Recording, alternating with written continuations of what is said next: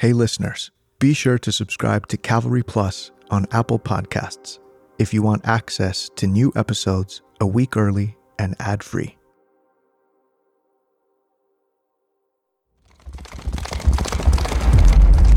Cavalry Audio. I feel like I'm falling apart inside, little by little. Rodrigo Rosenberg wrote that in an email to a close friend on April 21st, 2009. Khalil Musa and his daughter Marjorie had been killed in a violent shooting 7 days earlier. In the days after the Musa murders, friends and family couldn't help but notice that Rosenberg seemed particularly distraught. At that time, personal problems weighed heavy on Rosenberg, contributing to his distress. He had recently divorced his second wife. She had taken his 2 younger children to live in Mexico and was threatening to sue for full custody. Also, Rosenberg's mother had recently passed away after a prolonged illness. But it wasn't just that.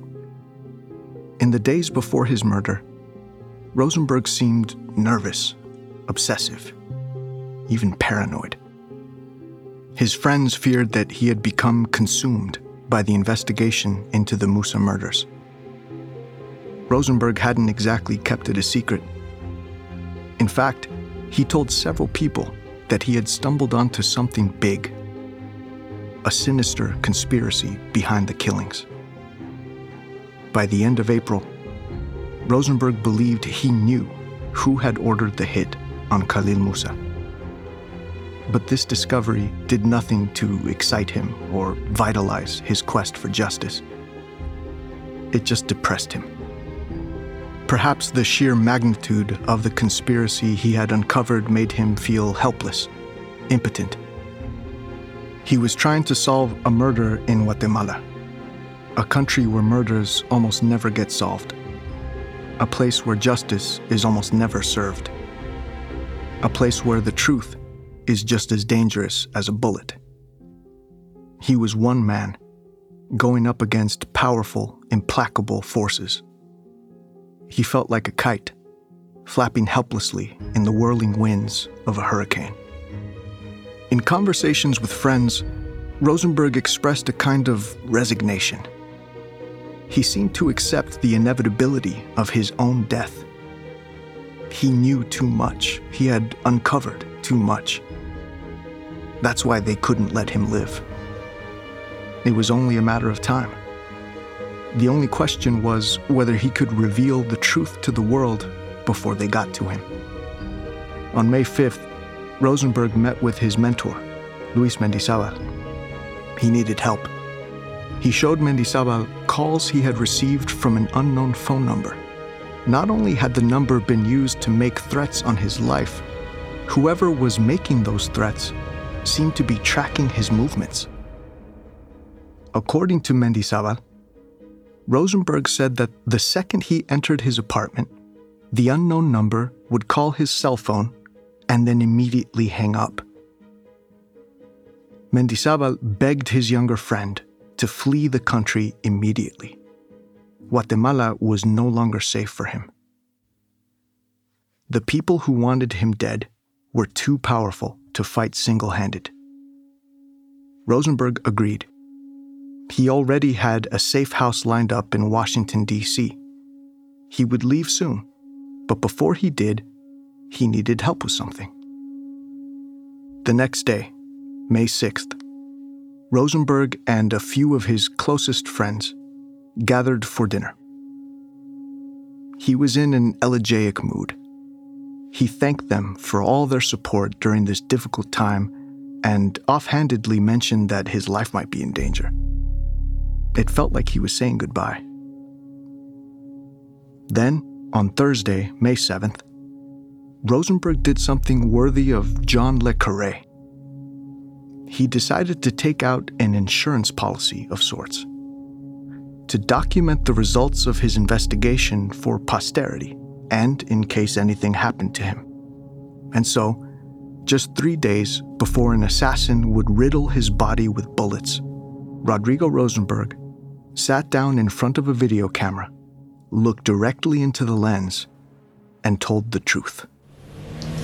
Good afternoon. My name is Rodrigo Rosenberg Marzano. And unfortunately, if you are hearing or seeing this message, it means that I've been murdered by President Álvaro Colón.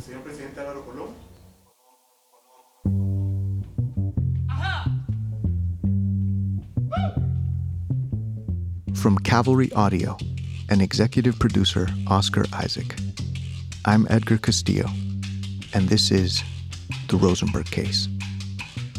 You're listening to Episode 2, The Video.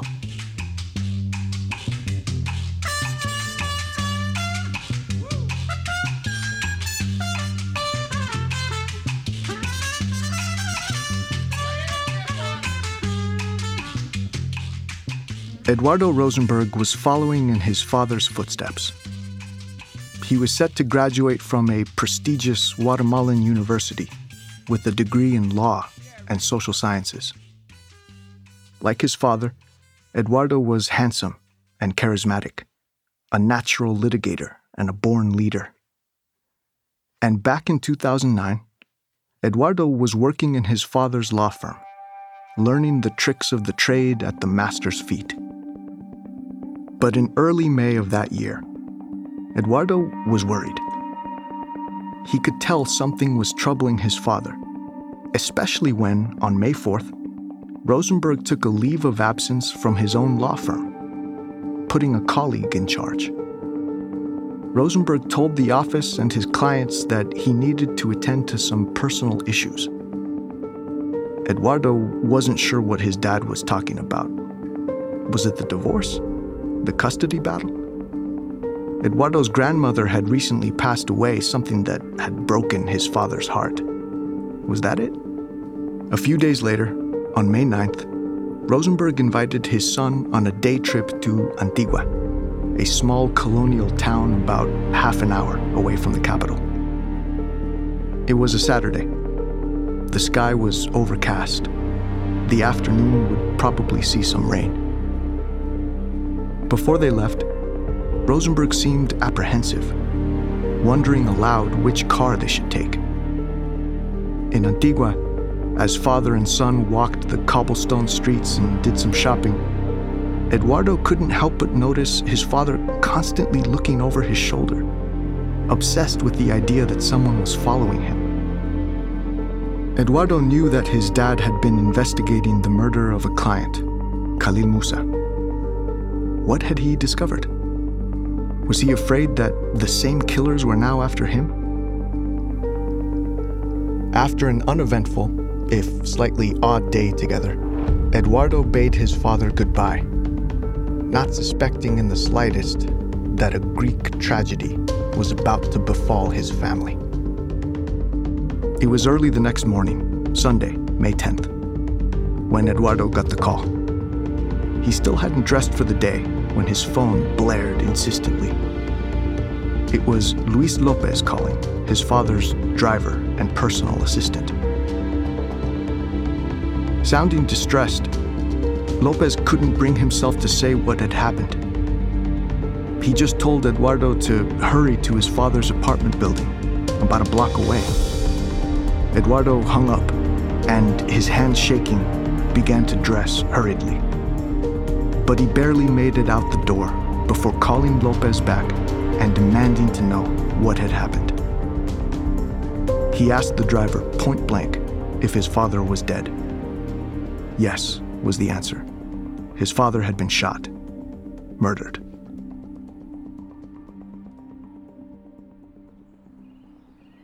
Cementerio Las Flores is a beautiful cemetery situated on the outskirts of Guatemala City. The low slopes of its trimmed green lawns are dotted by rose bushes and cypress trees. Winding walkways cut through burial fields where rows of marble gravestones are decorated with colorful bouquets of flowers. On Monday, May 11th, a large gathering of black-clad mourners gathered for the funeral of Rodrigo Rosenberg. Rain clouds amassed in the mineral sky overhead. It was a somber affair. the mood belied by the Santana song playing in the background. Rosenberg had long ago instructed his family to play one of his favorites, Blues for Salvador, whenever he had the misfortune of biting the bullet. Eduardo Rosenberg stood before his father's coffin and gave an earnest, somber eulogy. Everyone was impressed by his stoic demeanor in the face of the awful tragedy. Hundreds of mourners stood in silence as the coffin lowered into the grave, disappearing into the earth. After the ceremony was over, Luis Mendizábal, Rosenberg's friend and mentor, stood to address the funeral party. After a few words of encomium, he said, "All of us here loved Rodrigo Rosenberg, and all of you are wondering why someone like Rodrigo, who never harmed anyone, was murdered. Well, Rodrigo left me with the answer." Mendizábal then held up a stack of 100 DVDs. He told the crowd that Rosenberg had recorded his final message to the world and instructed his mentor to release it if something happened to him. Mendizábal offered a DVD to anyone interested in watching the video. At this point, wanting to respect his murdered friend's wishes, Mendizábal had yet to watch it himself. Rosenberg had, however, kept him abreast of his investigation into the Musa murders, so Mendizábal had some idea of what the lawyer's final message would be. Among those who stood to take a copy of the DVD was Luis Alejos, President Colom's Minister of Communications and one of Rosenberg's clients and closest friends. Luis Alejos also happened to be the younger cousin of Gustavo Alejos, the president's chief of staff and one of the most powerful men in the nation. Even before he watched the video, Luis Alejos had begun to hear whispers that whatever was on it was not good for the president. So while rushing back to the National Palace, he gave the chief of staff a call. I don't know what Luis told his cousin Gustavo on that call, but I imagine it was something about shit hitting fans and where exactly they should stand. The last thing President Álvaro Colom needed was bad news. He was having a pretty rough year already. By May of 2009, he had been in power for about a year and a half. As Guatemala's first leftist president in over 50 years, Colom was under tremendous pressure to accomplish his ambitious agenda while working to reform one of the most corrupt governmental systems in the world. Suffice it to say, things weren't going that well. Colom had done little to combat the presence of Mexican drug traffickers in Guatemala. The number of murders rose 9% during his first year in office, along with the rate of impunity. 98% of all violent crimes went unprosecuted. Public bus drivers became targets for extortionists. 175 were murdered in 2008. Also, despite his campaign's emphasis on human rights, the country was mired in a femicide crisis, with hundreds of women being violently assaulted and killed. Rumors of conspiracies and coups swirled around the Colom administration constantly. The rumors turned real when dozens of hidden listening devices and cameras were discovered throughout his offices and residence in September of 2008. Colom had to fire his attorney general over that particular scandal. He had begun to see enemies everywhere. He felt besieged on all sides, and it was starting to show. He had lost weight. He seemed even more stooped and drawn than usual. So the very last thing President Colom needed was more bad news. But on May 11th, 2009, that's exactly what he got. Just hours after Rosenberg's funeral, Colom was surprised to see his chief of staff barge into a meeting and pull him out unceremoniously. Gustavo Alejos looked worried as he quickly briefed the president on the odd thing that had just happened. Colom was confused. DVDs handed out at a funeral? A dead lawyer? What the hell was going on? Alejos rushed the president to a secure room and advised him to convene his closest advisors for a private viewing of this video. Alejos still didn't know what the video would show, but rumors were already starting to fly. As Luis Alejos hurried back with a copy of the DVD, a nervous Colom met the First Lady Sandra Colom and Vice President Rafael Espada, an avuncular former surgeon, in the secure room. Along with Gustavo Alejos and a few other aides, they all huddled around a computer as Luis Alejos slid the DVD into the disk drive and hit play. The first thing they saw was the face of a dead man. Rodrigo Rosenberg was sitting at a nondescript conference table, a plain manila folder at his right elbow. Wearing a dark blue business suit, Rosenberg faced the camera directly. His brown eyes gleamed lifelessly. Behind him, a royal blue curtain had been hung. At first, he spoke haltingly, in clipped, nervous clauses. And the first thing he said must have chilled President Colom to the bone. I'm going to play the first 50 seconds of the video. Buenas tardes. Good afternoon. My name is Rodrigo Rosenberg Marzano. And unfortunately, if you are hearing or seeing this message, it means that I've been murdered by President Álvaro Colom with the help of Gustavo Alejos.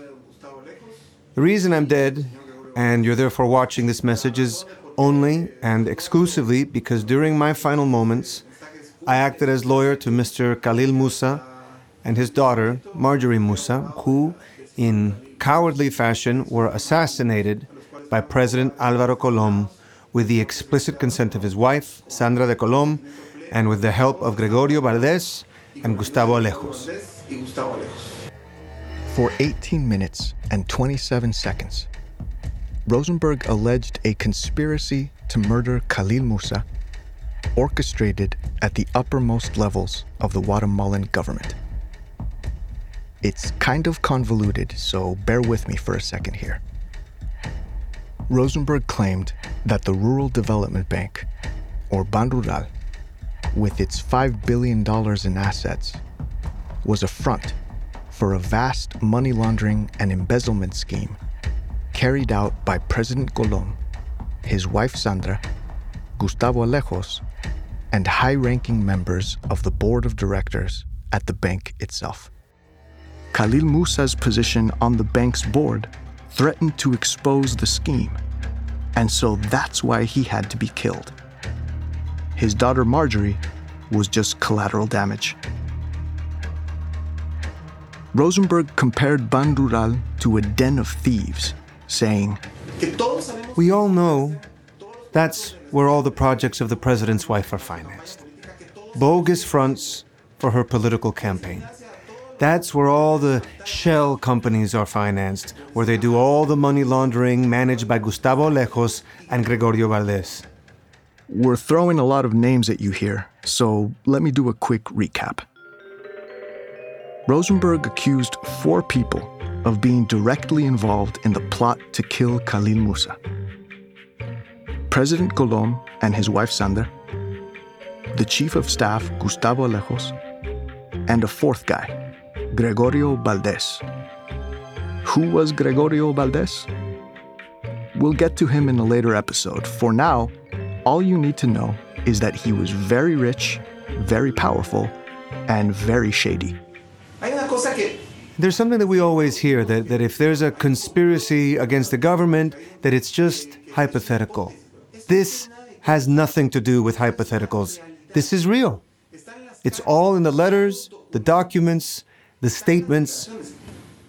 As the video progressed, Rosenberg grew more animated, gesticulating, his face contorting with spite. His language got more virulent. especially when talking about the Musa murders. He frequently used words like thieves, assassins, scumbags, and cowards to describe the Coloms and their allies. It's pretty jarring to watch, especially knowing that Rosenberg had already been buried and mourned by the time the video surfaced.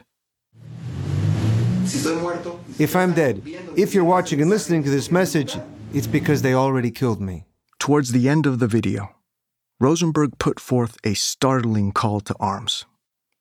He asked the Guatemalan people to get behind Vice President Rafael Espada, whom he described as an honorable man. He addressed the vice president directly, urging him to, quote, seize the reins, and publicly request that President Colom step down. Then, Rosenberg closed with a stirring plea. The only truth that matters is this. If you see and hear this message, it is because I was murdered by Álvaro Colom, Sandra de Colom, with the help of Gustavo Alejos, Gregorio Valdés, Fernando Pena, and the coward Gerardo de Leon. Guatemalans, we still have time. Please, we still have time. Good evening. The video ended, and in the president's office, silence reigned. No one knew what to say. They just stood there, open-mouthed, for a few interminable seconds. I don't think a laser could have cut through that tension. The overwhelming sentiment in the room was total disbelief. It just couldn't be real. It felt like they were in a scene from a movie, one of those Grisham thrillers from the 90s. Colom, in his lisping, soft voice, mumbled something about a plot to oust him from office. His wife Sandra, recovering her composure, began to fulminate against unseen enemies. No democratically elected leader wants to be accused of orchestrating a murder to cover up a money laundering scheme, credibly or not. The allegations were sensational, but could they be true? Well, this was Guatemala, after all. A country with a pretty long history of political violence and corruption. Coup d'etats, assassinations, criminal presidents, that kind of thing. So if the accusations Rosenberg made against President Colom were true, it wouldn't have been the first time that a Guatemalan president had engaged in that level of criminality. It wouldn't have been the second time either.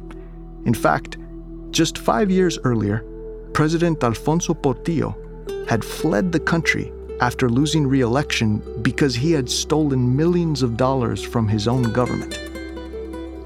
Besides, rumors that the Coloms had engaged in fishy campaign financing had dogged the power couple for years.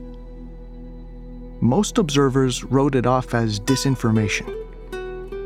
But Rosenberg's video only served to raise suspicions once more. The truth was that nothing Rosenberg alleged was out of the realm of possibility.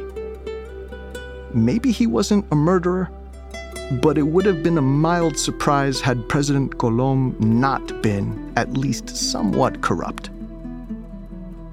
The president and his inner circle knew at once that not only would the video spread quickly, but that many Guatemalans would likely believe what they heard. So, yeah, it was all pretty bad. But even at this point, they had no idea how bad it was going to get. Rosenberg's video was broadcast in its entirety on every major news network that night. And that same night, Monday, May 11th, at 10:29 p.m., El Periódico, Guatemala's leading independent newspaper, uploaded the complete video to its YouTube channel in 3 separate parts. It was a quiet move that few people noticed initially, but one that would change the trajectory of the entire Rosenberg affair. I feel funny. Why is this happening to me? That was a clip from David After Dentist, one of the most viewed videos on YouTube in 2009. along with J.K. wedding entrance and Susan Boyle's Britain's Got Talent audition. That's the world we were living in back then. In 2009, YouTube was a rocket ship. The online video sharing platform was in the midst of exponential growth, but it still wasn't anywhere near the behemoth it is now. In 2009, YouTube passed 100 million viewers for the first time. Now, it's almost 2 billion. In 2009, there were 20 hours of video content uploaded every minute. Now, it's over 500 hours. The point is, back in 2009, we still really had no idea what YouTube could be, and more specifically, what it could be used for. The same goes for Facebook and Twitter, two social media giants that back then were still walking around in diapers. We didn't really know just how powerful the algorithms driving these platforms could be and what kind of impact a single video could have, what kind of damage it could do. The day after Rosenberg's funeral, by breakfast the next morning, the Rosenberg video had already been viewed hundreds of thousands of times. It went viral on both Twitter and Facebook. Servers crashed because of the traffic. It seemed like all of Guatemala was watching the video, talking about it, sharing it, compounding its dissemination across multiple platforms. At 1 p.m. on May 12th, a Twitter user named Jean-Anlou Fernandez, tweeting under the handle @JeanFer, called for everyone to pull their money out of Banrural to protest Rosenberg's murder. His tweet read in translation, "First real action, take money out of Banrural, break the bank of the corrupt." Fearing a run on the bank, the National Civil Police swiftly arrested Fernandez and charged him with, quote, intent to commit financial panic. A judge sentenced him to house arrest and ordered him to pay a fine in the amount of $6,500. The weird part was that Fernandez only had 212 followers at the time. Fueled by social media algorithms, anger over Rosenberg's murder was spreading like wildfire. By the afternoon of May 12th, thousands of protesters gathered in front of the National Palace in Guatemala City's Central Plaza. They were chanting, "Asesino," murderer in Spanish. In just 48 hours, the killing of Rodrigo Rosenberg had gone from run-of-the-mill crime to bizarre regional story to full-blown international incident. At this point, I think we should take a step back and do a quick check-in. This is all manifestly insane, right? We've got a murdered lawyer who was murdered because he was investigating another murder, making crazy accusations from beyond the grave like some sort of Shakespearean ghost. I mean, what was Rosenberg trying to accomplish? Perhaps the answer to that question lies in one part of his message. But the time has come for things to change. The time has come for us to stand up to the thief, assassin, and coward that is our current president, with all of his partners in crime. They're stealing from us. They are destroying this country, which is in the middle of the worst crime wave ever. And none of us Guatemalans, the ones who are affected by this violence, are doing anything about it. Remember that Rosenberg is making these accusations as Guatemala is in the midst of the worst crime wave in a generation. This was a country and a people who had grown tired of a culture of impunity for violent criminals and corrupt politicians. Rosenberg was trying to send his fellow countrymen a wake-up call. He was done waiting for someone else to do something. He was pleading with all of Guatemala to join him. And Guatemala would soon heed his call. Do you know what flop sweat is? Flop sweat is the sudden sheen of sweat you experience when confronted with an overwhelming fear of failure. The term has its origins in the theater, but I imagine politicians experience flop sweat a fair amount. That's how I picture President Colom on Tuesday, May 12th, just drenched in flop sweat as he struggled to deal with the fallout from the Rosenberg video. You couldn't really blame him for being nervous.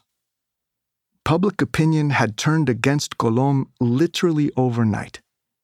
The general sentiment among observers was that the Colom administration could not possibly conduct a fair and impartial investigation into Rosenberg's murder and the accusations he made. This feeling only heightened when eagle-eyed reporters caught Guatemala's Attorney General exiting a secret meeting with the president.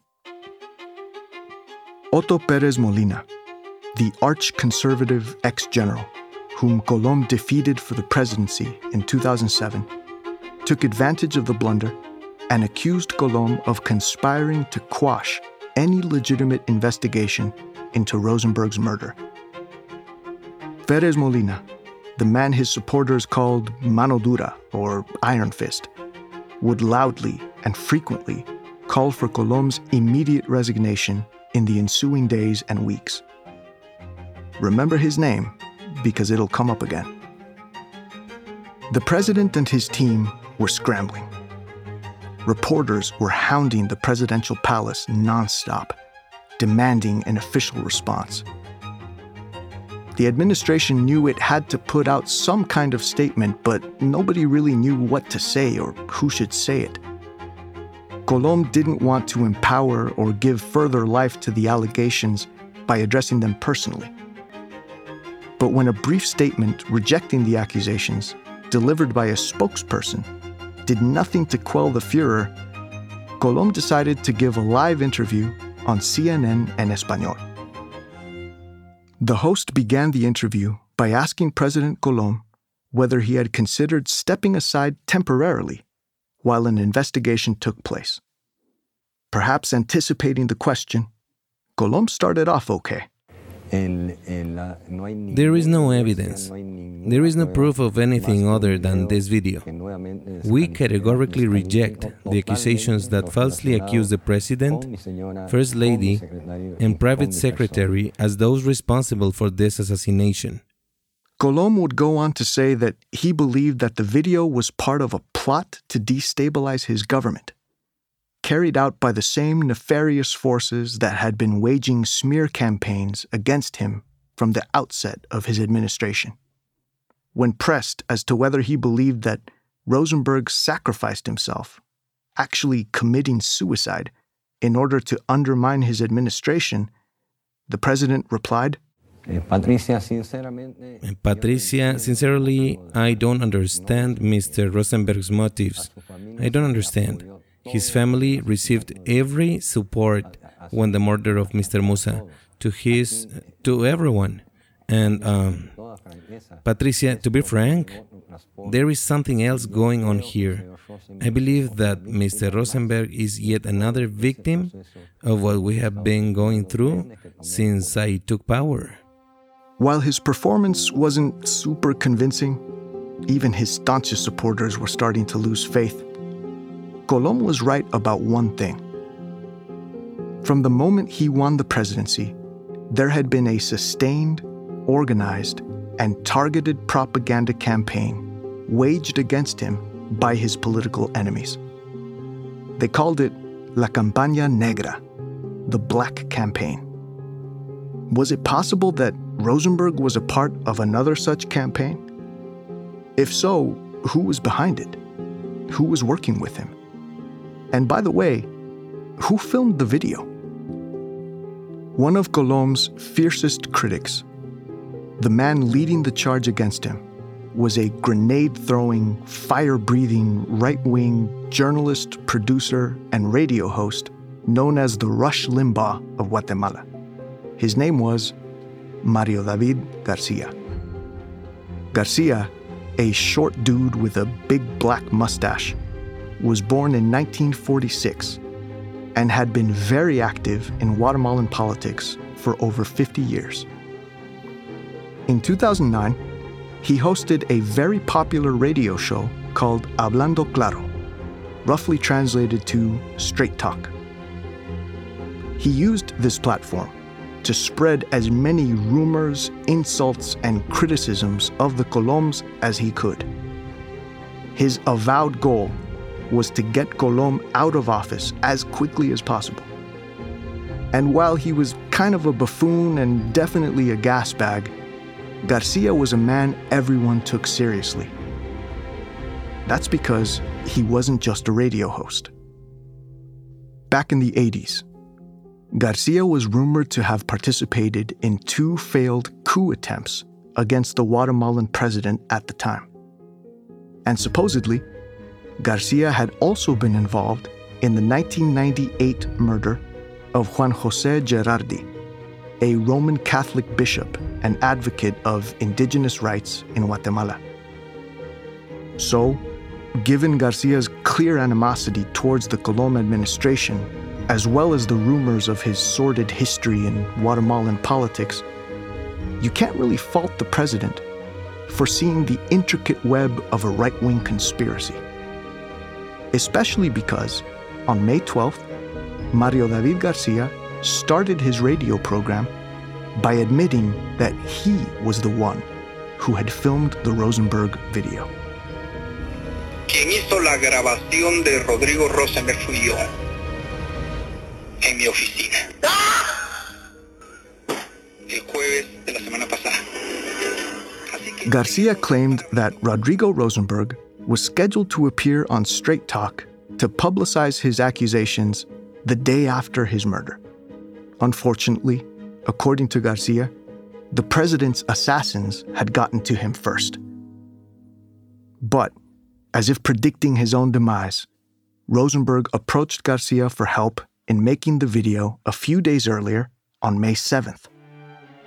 The table Rosenberg sat at, with that blue curtain draped behind him, that was shot in Garcia's office.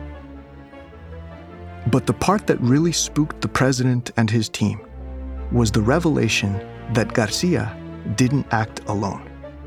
He was working with another man, an old ally, an unassuming man with coiffed white hair and a well-groomed white mustache.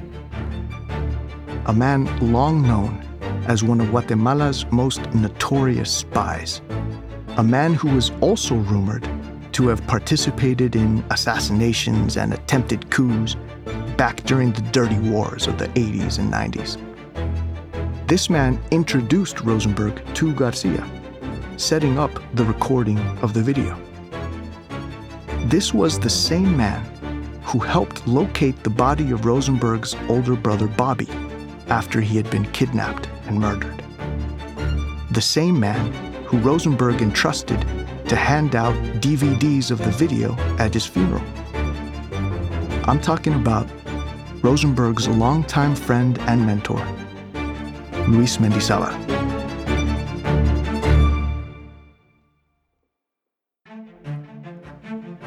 That's next time on The Rosenberg Case.